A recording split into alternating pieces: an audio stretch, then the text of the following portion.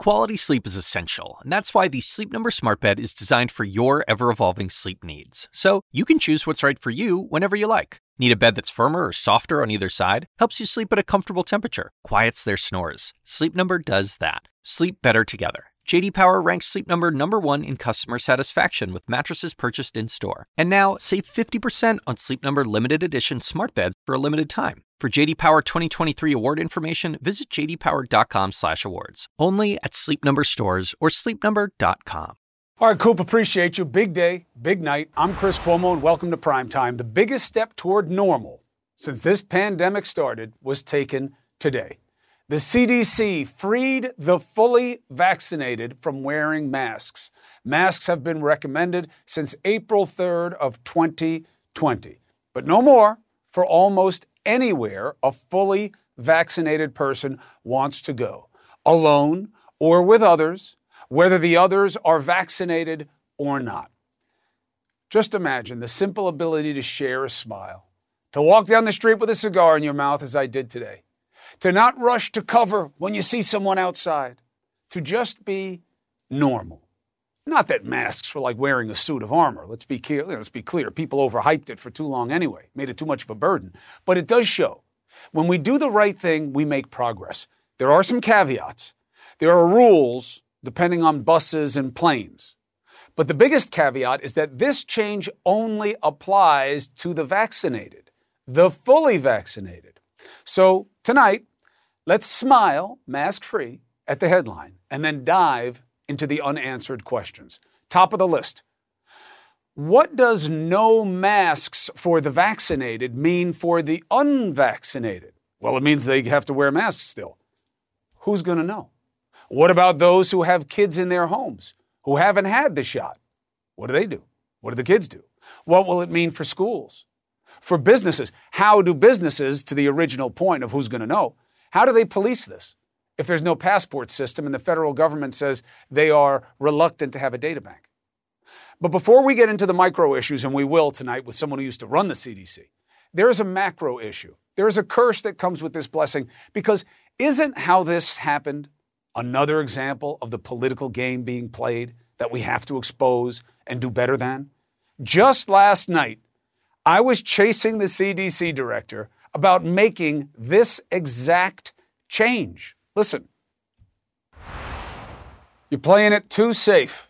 That is the criticism. We have the clinical trials. We need to make sure that it's working outside the context of those clinical trials. And importantly, we need to make sure that they work against our variants. I'm really looking forward to updating our guidance very soon. Let's do it right now on this show. What data do you have that suggests you need to go slow before you let people completely unmask and live their lives if they've gotten the vaccine? Well, we know that data have been emerging with regard to the variants. We do want to make sure that those data are going to be out and demonstrate that our vaccines will work. And I'm looking forward to updating our guidance very soon. Doctor was saying that. I was looking down because I had the list of the studies here, and I said, I don't even know what she's waiting on. And why didn't the CDC director just say it last night? I don't care about if it's said on my show or not. Don't come on the show at all, but say it to the American people. They didn't know that they were going to change it just a few hours later? Did they really burn the midnight oil last night? Or is this just about politics? We know it's not about the science. The science was there for some time. Now, you're going to hear some say this is too much at once, this rule change, this recommendation, and that's all it is. Everybody's going to have to figure out for themselves on the state, local, and private levels. And that it's going to disincentivize people, this move. Listen to this. Because now they can just unmask anyway. Well, people could always cheat. And the CDC head said this wasn't done to get people to get the vaccine. Why not? All of this just reeks of the game to me, and I want you to be aware of the game so that you can ignore it and move to what matters. They've known for months that the vaccine works. Too much too soon. The country's splitting at the seams. The CDC didn't mean this to incentivize. Why not? Look, I don't get bribing people to get the vaccine. And this $1 million deal that's going on in Ohio to get the vaccine, to get people to get vaccinated, is odd to justify to all those taxpayers. But if you choose to get the vaccine, why don't you get the preference that the science suggests? I've been saying this for months. So this is good because it is about the science. I still don't understand why they played so safe for so long. And this is not damned if you do, damned if you don't. It's damned because you didn't until now. Did the hesitancy fuel vaccine hesitancy? The move may get more people to get the vaccine now, but did the delay jeopardize the reality of reaching herd immunity? However, on a night like this, it is important to balance the plus and the minus, and this is indeed a milestone. Think about what a difference 5 months has made. That was when we did the first vaccine. Remember? To the frontline critical care nurse, Sandra Lindsay, here in New York, 5 months ago tomorrow. Remember all the ifs and buts? Now, more than 118 million people in this country are among the fully vaccinated, 34% of the population, about half what we need to get to herd immunity. That's a little scary, right? Half. Look, we're doing better, but that's why you still see the cases in the 40s of thousands. So, there is still a way to go for this country. We still have a way to go for herd immunity. The question becomes, how do you see it? Well, we've come a long way from the days when we were told by our last president that this was all going to go away magically. The White House has now lifted its mask mandate for vaccinated staffers. President Biden walked out maskless to announce the good news. If you're fully vaccinated and can take your mask off, you've earned the right to do something that Americans are known for all around the world. Greeting others with a smile. With a smile. So, it's a good day for the country. That is true. Now, how good? What does this mean, and what does it not mean? Let's bring in a better mind. Former CDC Acting Director, Dr. Richard Besser. Good to see you, Doc. Good to see you, Chris. So, help me understand. You know the politics and the policy. I'm chasing around with Dr. Walensky last night about this, and she's like, well, we got to make sure. And then it comes out this morning. That's just politics, isn't it? I don't think it's politics. I think it's, when was she allowed to release the information that she had? By who? I think you've framed this in the right way. Wait, hold on a second, because I'm going to get you on this one. And then we're going to get into what really matters. Okay. But she wasn't allowed to release it by who? By politicians. They were just making a play on this. And I'm saying, I don't care that she said it or not on the show. That's not the point. The point is, there is a legitimate criticism, Doc, that they've known things and not told people when they knew. Almost like an over-parenting of the American people. You knew about surfaces not being as big a deal, you didn't tell us. You knew about aerosolization being the main way of cooperating this and communicating it, you didn't say it right away. You knew that outdoor was more likely like 1% than 10%, and you didn't say it right away. That's what I'm talking about. Can you justify those delays? Here, Chris, when you're releasing something like this, which is a dramatic shift, you frame that right. This marks a turning point in terms of the pandemic response in the United States, not globally, but in the United States. I was really glad to see that she presented the data that informed that decision, because it needs to be driven by the data, and the data was strong. We're seeing steady declines in every state in the union. We're seeing hospitalizations declining, deaths declining. We're seeing more studies that show that these vaccines work not just in the trials, but in real life, that in countries that are using vaccines, you're seeing declines. And there's increasing data that people who are vaccinated are not very likely to spread it to other people. And so I like that she laid out the reasoning behind such a big decision. And even with that big decision, you're hearing a lot of people today. Some are saying it was way too slow, and some are saying, whoa, why are you moving so fast? I think this is the right time to make this call. Well, remember, we're in a climate where the negativity is a proxy for insight. So she's going to get criticized because that's what they're going to do to the Biden administration. And frankly, they made themselves vulnerable to the right, questioning what they do by being exposed for having been slow about it. But my point is this. You say this now, great. But do you think not saying it sooner risked not getting us to herd immunity? Well, I don't talk about herd immunity. I don't think herd immunity is something achievable. What I like to talk about is that every single person who gets vaccinated gets us closer. They help reduce the transmission in community. They help protect themselves, their families, those around them. The idea that there's this magic number that we get to, I think is the wrong way to think about it, because people tend to live around people they agree with or people who have similar beliefs. And so even if you hit a magical number of 70%, you're going to have communities that are 50%. And with that, you're going to be able to see places where it continues to transmit. And I worry that saying, it's 70% or nothing can dissuade people from getting that shot, which actually can make a difference to those around them. I agree. What do you think about the enforcement model here? With masks, it was, I'm not going to wear a mask, but you knew if somebody was wearing it or not because you have eyes. This is sneaky. You don't know. I don't have a mask on. I say to you, I'm fully vaccinated. Federal government doesn't want to do a bank. State by state, they're kind of doing it. You have the Excelsior Pass in New York. How do you enforce something like this? Well, you don't. And what the big takeaway here is that if you are fully vaccinated, your risk of having serious disease is really, really low. The data out of Cleveland Clinic, 99.3% of people admitted to the hospital there since people January. Say, but the Yankees. Is it just the J&J vaccine? Go ahead. Yeah, but when you look at the Yankees, the critical piece about the Yankees is they weren't sick. And when you look at the amount of virus that the players had who tested positive, it was really, really low. And so what you're going to find is that, yes, some people will test positive or get infected who've been vaccinated, but we're seeing that they're not likely to transmit to others. And that's the critical piece there, not the fact that some people who get vaccinated will be infected. So it supports, I think, the idea that if you're fully vaccinated, you're in really good shape.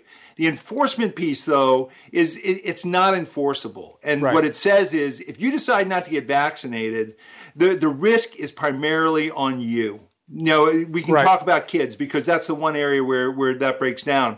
But the risk is primarily on those people who decide, hey, I'm not going to get vaccinated. So, and yeah. Go ahead. First of all, for the audience, 8 New York Yankees tested positive for coronavirus after getting the J&J vaccine. But just so you know, 78% of the people who got the J&J vaccine within the Yankees organization, players, et cetera, 78% did not test positive after the vaccine. The vaccine's efficacy is 72%. So they're still ahead of the curve.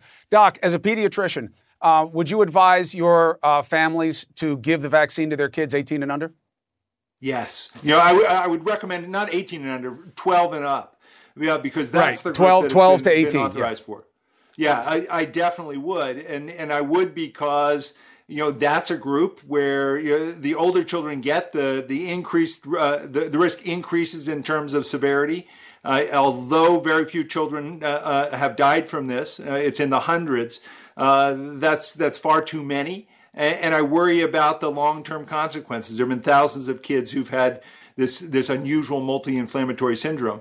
As a parent, the idea that you could get your kids vaccinated and then not have to worry about them this summer, I think is huge. And the idea that kids could go to high school this fall and it could be a normal high school year is absolutely incredible. So I recommend it. I recommend it for my patients. It's children younger than that where the rules still apply. Kids younger than 12 should be wearing masks. They should be social distancing when they're around people, when they're indoors. Those things still apply until there's vaccines for that age. And it's another reason why adults should get vaccinated to help protect those kids. Dr. Besser, appreciate you. Good to see you. Thank you, especially on this, a big night, a milestone indeed. So, good to see you, Chris. Absolutely, always. What does this news today mean in the context of history? How times are changing and what this means for not just the pandemic, but our approach to other problems. A better mind, this is a brilliant mind. Next.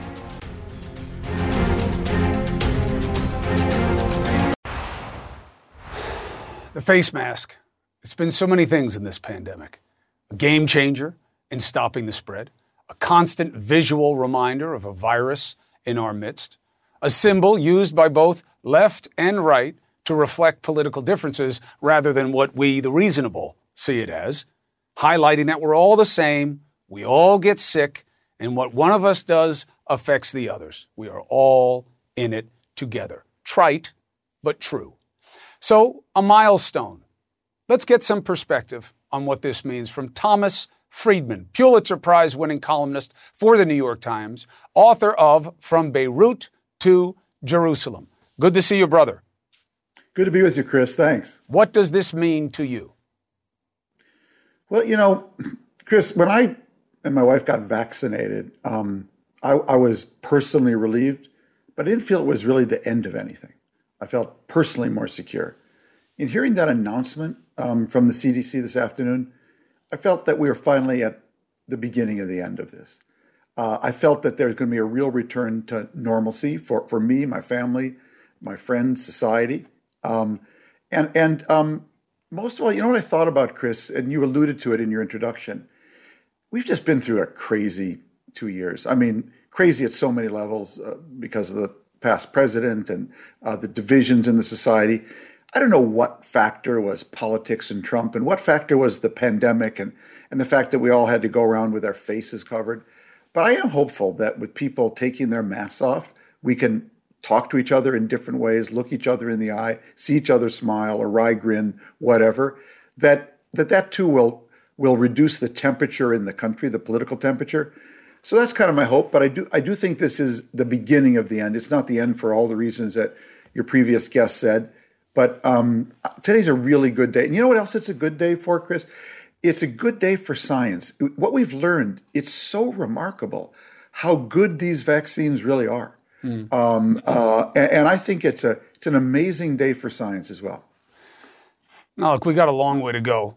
But, you know, the mask was a little bit of a portent for us to see where one party was headed, right? The irrationality, the investing in a lie about the mask was really the precursor to where we're seeing the GOP right now. You wrote in your latest op-ed, if House Republicans follow through on their plan to replace Cheney, which of course they did by a voice vote, it will not constitute the end of American democracy as we've known it. But there is a real possibility we'll look back on May 12th, 2021 as the beginning of the end unless enough principled Republicans can be persuaded to engineer an immediate radical course correction in their party.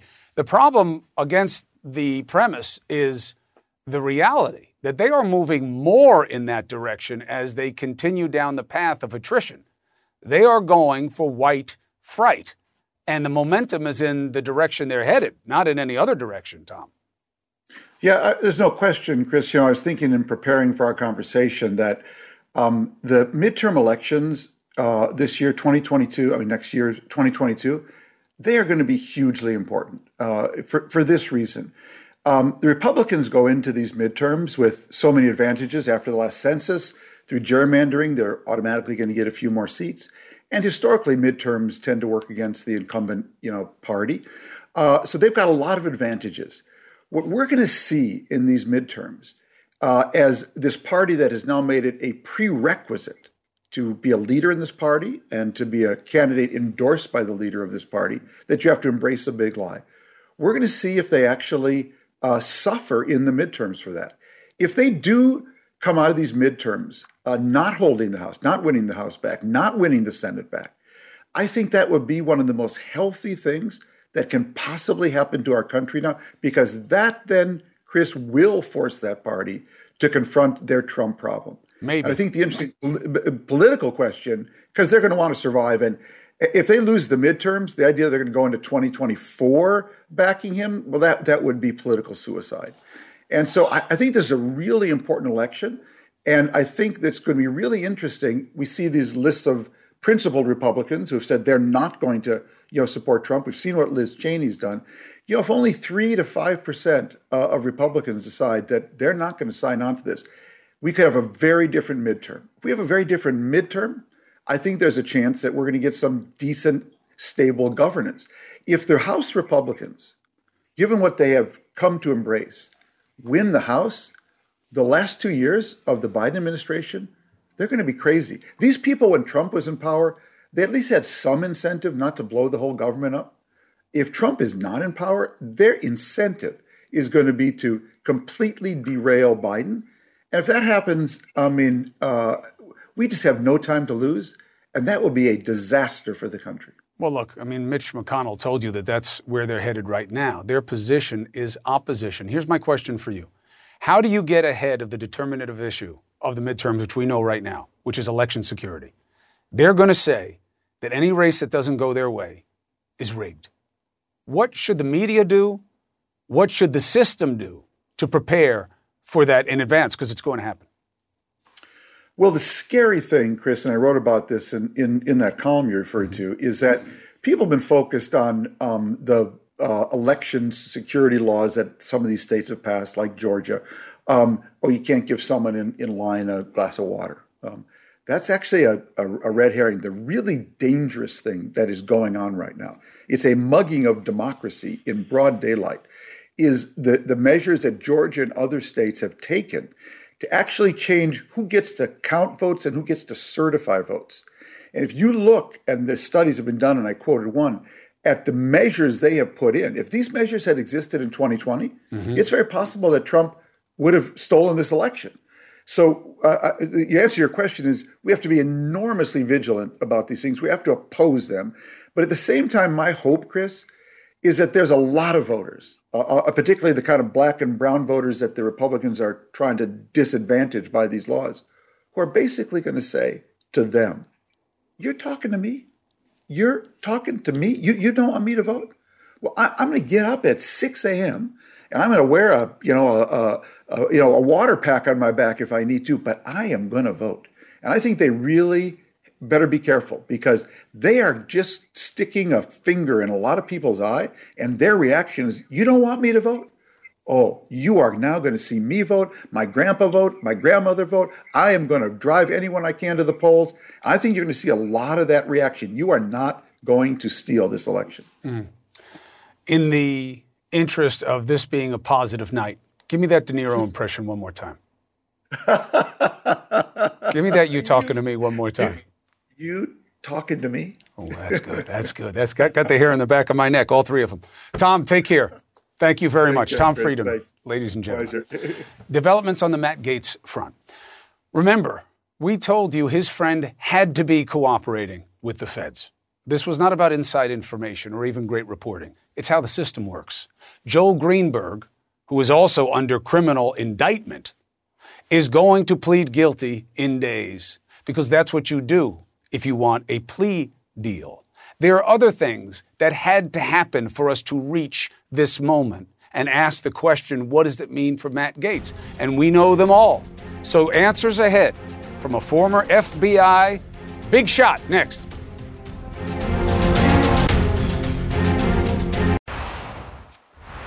All right, we have developments tonight in two big MAGA world criminal investigations. You have new court filings that tell us that Congressman Matt Gaetz, so-called wingman and indicted sex trafficker Joel Greenberg, is going to plead guilty Monday. No, not so much. But you have to understand why the fact that it's not a surprise doesn't make it very important, and I'll explain why. The Wall Street Journal has reporting on the feds turning up the pressure on longtime Trump money man Alan Weisselberg. Now that is a little bit more of a because it has been an open question as to whether or not they thought they could pressure Weisselberg, who is the CFO, the chief financial officer, not just for Trump, but for his father. So he has such profound understanding of where money went and why, that if they really believe they can get on him, that is a key man for any reckoning of anything they want against the former president. We've spoken with key players in both of these situations on this show. Let's unpack where we stand with Asha Rangappa. It's good to see you. Let's start with Gaetz. This is about Gaetz's friends and the women. If the women speak and say, I was underage, he's doomed. If they speak and say, I was paid to go and do things, he's got trouble. This guy, Greenberg, checks the friend box and knows the girls. Him pleading guilty is what we have to see for him to get a plea deal, right? Yes. So if they're giving him a plea deal, he is likely giving cooperation and giving information. And here are the pros and cons, Chris. Greenberg has kind of he's the storyteller here. Like if there are financial transactions that investigators have, for example, a payment that's intended for tuition or salad, Greenberg is the one who can say, yeah, this is what we meant by that. He's one of the ones. He's one of the ones. With his Venmo transactions, he can say it. But there are other guys and other transactions. Right. This is where we went. This is what we did. The problem with Greenberg is that he's facing a 33-count indictment. Right. One of the counts of which is for falsely accusing someone of engaging in pedophilia. So he's not the most credible witness, and so they need other people. And this is where, getting either victims, other people who were present, Matt Gaetz' ex-girlfriend, to corroborate that information is really important. I'll also point out here, Chris, that there is another piece of evidence where Greenberg had written a letter to Roger Stone. The Daily Beast reported this, where he was trying to angle for a pardon, and he kind of confesses to these activities before he's cooperating with federal prosecutors. So in many ways, this is kind of against his interest and kind of lends more credibility to this implication that Matt Gaetz was involved with this activity. Right. And look, Greenberg's not credible, but documents are. And if he can direct them to what other kinds of transactions other people had with Gaetz and women, that's only as good as the proof that they can get, but it's a hell of a direction. I just want people to understand, he's pleading guilty not because he's changing his mind. It's because he had to get the deal, and he'd only get the deal if he had already been cooperating. And in the Middle District, where this is happening in Florida, cooperation going forward is mandatory. So he is definitely going to keep helping them. The only question is how. All right, now the other one that is much more intriguing. If they get Weisselberg, now a judge won't grant a subpoena to get a witness to flip, right? So why does who pays for school matter? So what prosecutors are looking at is whether the Trump organization was paying the tuition for Weisselberg's grandchildren, and whether that had to have been declared as income on taxes. And if it wasn't, then there might be some tax implications. It has to be income. It has to be income for them or booked as a gift by Trump. Somebody had to book it. So yes, it has to be declared. It has to be, characterized as something. But the key here is you have potential tax implications. And what I would say, Chris, is that when you have state tax liability, there is also a likelihood that you may have federal tax liability. And once you get the IRS involved, then that also potentially increases the pressure. Why this is important? Because this can create leverage on Weisselberg, and Weisselberg knows where the bodies are buried, so to speak. So, as you said, he's been intimately involved with Trump's finances. And the reason that this is really problematic for Trump is that unlike things like obstruction of justice with the Mueller investigation, for which he has, say, constitutional defenses, Article 2 defenses, or the incitement issue, which has, he has First Amendment defenses, and these are all federal. These are potential state charges, and these predate the presidency, and they have a paper trail. So I think that this is where Trump potentially has the most criminal liability, and the person who can spill all the beans is Alan Weisselberg. And to be clear, it's not that they're going to get Trump for paying for these, tuitions or whatever. It's going to be those grandkids. Other things that he can talk about. Right. Yes. And the grandkids are Weisselberg's grandkids, which means this is his sons. And his ex-daughter-in-law, who was married to one of his sons, told us on the show she thinks that Weisselberg is going to turn on Trump. And when I said, why? The sons have too much liability. Maybe she was talking about exactly this, and she would know. She was the mom. Asha Rangappa, thank you very much. Appreciate you.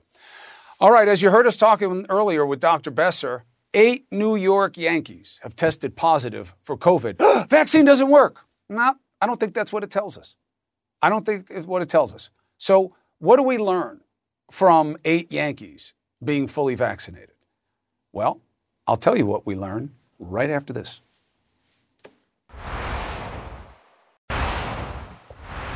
The Yankees. Let's talk about the Yankees, all right? Let's separate the yap from what matters. We do know this. They can almost fill a starting lineup with the number of, players that have had breakthrough cases, which means they were vaccinated and still got COVID. You have shortstop Torres, Gleyber Torres, is now the 8th member of the organization to test positive after being fully vaccinated. So what does this mean? Well, only one person is showing symptoms. See, and that's the key to being vaccinated, is that you may still get it, but you won't be that sick, and you're certainly not going to get hospitalized the same way or, God forbid, die. The Johnson & Johnson vaccine, which was what they got, which is the one shot, and the J&J has gotten some dings that I think are unfair, but that's not about this. The overall efficacy of the J&J single shot is 72% in the United States. All right, now with that as context, let's get after it with Dr. Ashish Jha. It's good to see you. I see the Yankees as a red herring and as a false flag to be scared. Why? Because 72% is the cumulative efficacy on this, and 78% of the people they gave it to within the squad have been fine. I mean, isn't that the end of the discussion? Yeah. So, Chris, first, thanks for having me back. Look, we're going to see things like this. I agree with you. It's a false flag in the sense that this is not some game changer about how the vaccines work. We've given these vaccines to tens of millions of people. We're going to see little outbreaks like this. We're going to see breakthrough infections. Nobody has gotten really sick. One person with mild symptoms, 7 other people with no symptoms at all. Imagine what would happen if those people weren't vaccinated. We would have seen a large outbreak, lots of people getting very sick. So I see this as a success story too. The case counts we're all watching. I wonder if they are all off because the CDC isn't tracking breakthrough cases. And the only way you'd know is if you got tested and were symptomatic, and most of these breakthrough cases are non-symptomatic. So do we even know what the heck we're talking about with this out of these 9,245 cases out of 95 million? You know what I mean? Is that worth anything? Yeah, well, there are 2 parts of that question. First of all, we did in the clinical trials do a lot of testing of people who are vaccinated. And we know from the clinical trials that vaccinations reduces asymptomatic cases by 80 to 90%. So we know these vaccines prevent transmission pretty substantially. The second question is, do you even care about that other 10 to 20%? If somebody gets a little bit of a breakthrough infection, they have very low viral loads. That means they're not sick, they don't have any symptoms, and they can't spread it to others. You sort of have to ask yourself, okay, we're going to have a few of those. I don't know how much I care if I miss some of them. What do you make of this argument that, well, now you did it. You told people they can take the masks off. Now everybody's going to take them off and just say they were vaccinated. Yeah, look, CDC is between a rock and a hard place. I agree with the CDC's decision today. They're staying with the science, and the science is that if you're fully vaccinated, you can be indoors. Now, people are saying, well, how am I going to know who's fully vaccinated? You're not, which is why I think we should not be lifting the indoor mask mandate quite yet. I've been asking governors to hold off for another month. That gives everybody who wants to be vaccinated a chance to get vaccinated. After that, look, people who are unvaccinated. Wait a minute, why are you telling them to hold off for a month when the CDC just said you can do it now? No. CDC said fully vaccinated people don't have to be masked indoors. Right. What I'm saying is there's still lots of unvaccinated. Oh, okay, I got you. So just as a general rule, so if somebody walks in and says, no, but I'm vaccinated, you just want them to be patient. Yeah, I want them to be patient because I want everybody who wants to get a vaccine, I want them to have had a chance to get that vaccine and be fully vaccinated. But the truth is, you're absolutely right. We're going to end up having unvaccinated people indoors, unmasked, and there's not much we can do to prevent all those people from harming themselves or harming other unvaccinated people. That's the unfortunate reality of where we are. I hope you also tell the governors, have your own state pass. You've got the rolls of who got the vaccine. We have the Excelsior pass here. It's not perfect. There's a little bit of a lag time. I think that, if they catch up with who got it, you have to wait the 14 days until after. But it's a nice tool to have. Ashish Jha, thank you very much, Doc. Appreciate you. Thank you, Chris. President Biden is trying to ease fears on another front, okay? He's got a lot on his plate. People are spooked about gas prices, and they are spooked about how vulnerable the infrastructure is because of this pipeline attack. And you know what? They are right. He says panic buying is only going to slow the process of getting things back to normal. He's true, but guess what? We're weak, and this is what we do. Haven't you seen us in the pandemic? Weak people make for hard times. So, where has this hit the hardest? Where do gas prices stand now? And what do we see coming as a result? Look who's here, the man with the numbers, the Wizard of Odds. Next.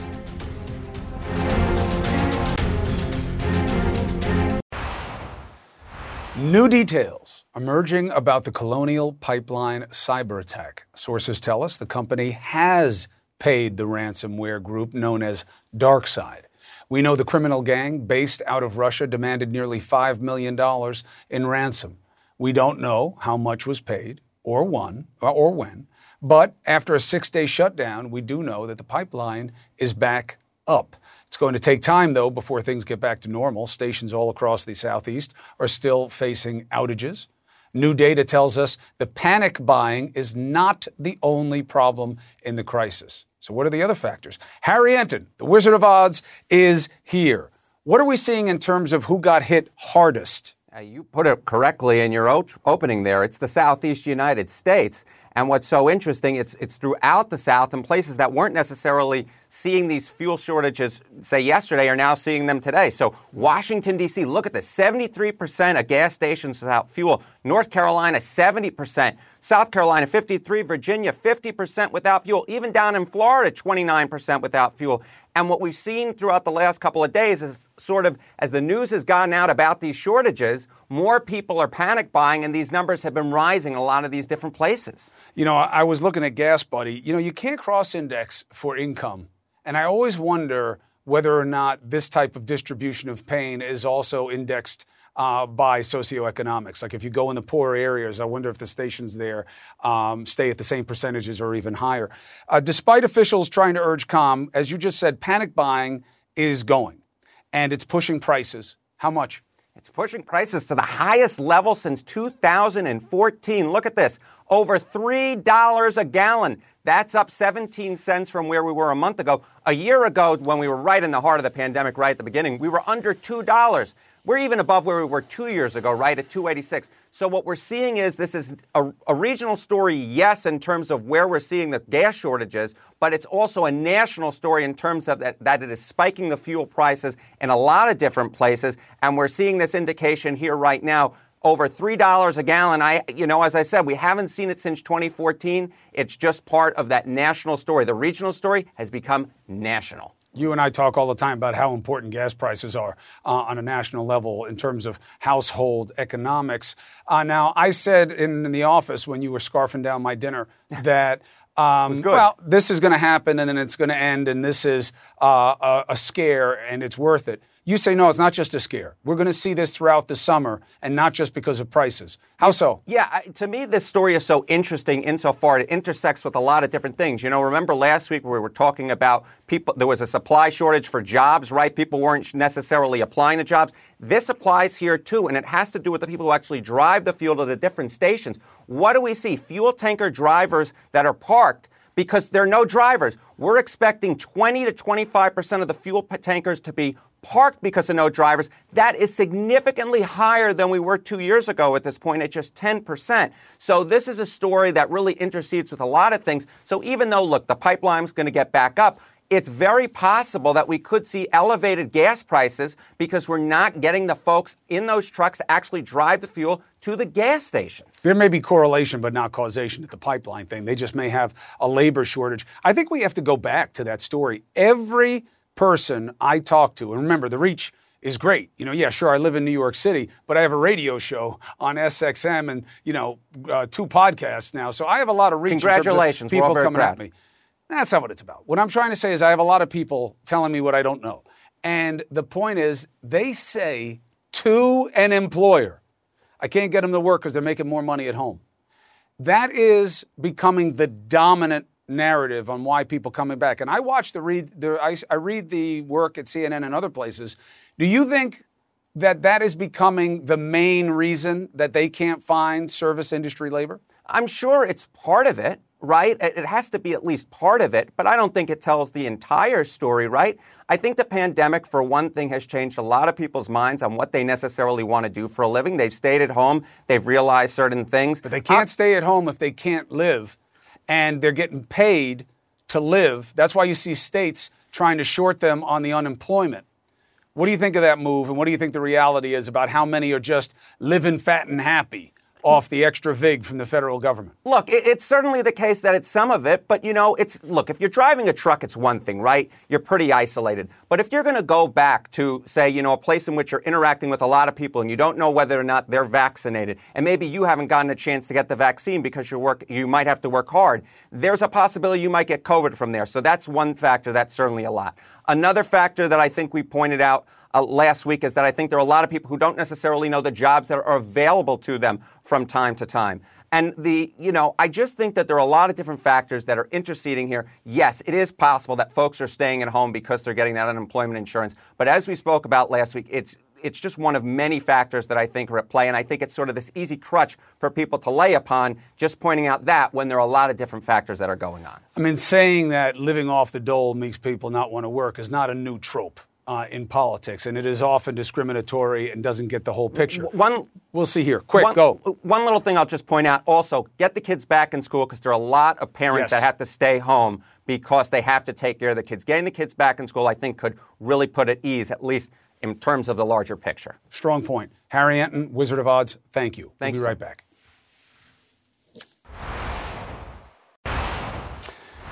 All right, that is it for us tonight. We have the big show now. CNN Tonight with a big star, D. Lemon. Oh, the unmasking. Put it back on. By the way, that's Scott Beagle, one of my personal heroes from Marjorie Douglas Stillman High School. That's right, you can wear a pin now. Yeah. No, I have a shirt. I wore a shirt today. I actually worked out in it. So I'm happy to be able to take the mask off outside safely, fully vaccinated, of course, still following the correct protocols. The CDC says inside, outside, with vaccinated, with unvaccinated, some qualifications on buses and planes. But of course, it's also going to matter what the place where you are, what their policy is, because the CDC is just a recommendation. I almost walked into the studio with you. Yeah. Maybe I'll do that. I'll go. Yeah, come on in. You want me to come to you? It's really your show. Not really. Not really. Show how much bigger I am? No, I you're understand. stinky and you're weird. Are you going to keep wearing a mask because you don't want to offend people? No, I'm going to keep wearing a mask because I don't know if someone is immunocompromised. And I think I want to set an example for those who are not fully vaccinated. No, I'm not going to keep wearing a mask outside. I will probably indoors. And I actually went into a public space today, a mall. And they asked me to put my mask on, and I did, because it's not the rules here yet. Mm-hmm. It is by state and municipality. And they said New York City. And by business. New York State, and by business. New York State has not adopted the guidelines yet. So tomorrow, maybe in New York, in public spaces, indoors, people won't be wearing masks, but we'll see. But you're right. Yeah, that's when they say no shirt, no shoes, no service. Business can still tell you no mask, no service. So you must carry your mask around and abide by the guidelines. And I will happily, gladly do that because what? I'm not doing it for me, I'm doing it for other people. And that's it. I want to be a good citizen and a good human being. The only push I have on it is that's not what the science says, but you can be courteous anyway. Yeah, I understand that. You can be courteous anyway. Yeah, but that's really, I'm sending a message to the people who are pretending they are vaccinated, because you know there are going to be people, I'm vaccinated, and they're not vaccinated at all. So what do you think about the head of the CDC saying to me on the show last night, well, we got to make sure, I told you it was a great interview. But she said, we got to make sure, and then they announced it the next day. Yeah. Well, maybe they made sure in those hours, Chris. You never know. I got to tell you what, though. When this was happening, we were in the height of COVID. We were in the middle of COVID, not in the height, but we were in the thick of it. When that insurrection on Capitol Hill happened. Oh, yeah. And you had those officers out there with all those people, some of them not wearing masks. That was the least of their threat, but yes. Yeah, so you had them out there. The reason I'm getting to that is because Officer Michael Fanone is on tonight, live. He wants to respond to what they've been saying, what some members of our government have been saying about the insurrection, whitewashing it, playing it down. And he wants to respond to the video that was played last night. So we're going to talk to him about it. I'll tell you what, I'd love to see them say what they say to him. And I don't mean this in a tough guy way. Yeah. But you tell a lie like that to a guy who paid the price for your own perfidy. Yeah. I'll be watching. D. Lemon, I love you. Yeah, and he wants to sit down with specifically one person, or maybe 2 or 3 or 4 or a couple hundred, and watch that video with him and then tell him to his face that wasn't real. I'll see you tomorrow. Thank you, brother. I'll be watching. Love you, sir. Quality sleep is essential, and that's why the Sleep Number Smart Bed is designed for your ever-evolving sleep needs. So you can choose what's right for you whenever you like. Need a bed that's firmer or softer on either side? Helps you sleep at a comfortable temperature. Quiets their snores. Sleep Number does that. Sleep better together. J.D. Power ranks Sleep Number #1 in customer satisfaction with mattresses purchased in-store. And now, save 50% on Sleep Number Limited Edition smart beds for a limited time. For J.D. Power 2023 award information, visit jdpower.com/awards. Only at Sleep Number stores or sleepnumber.com. I'm Dr. Sanjay Gupta, host of the Chasing Life podcast. In honor of our 10th season, we want to hear from you. Leave us a message at 470-396-0832 and tell us how you chase life. It could be used on an upcoming episode.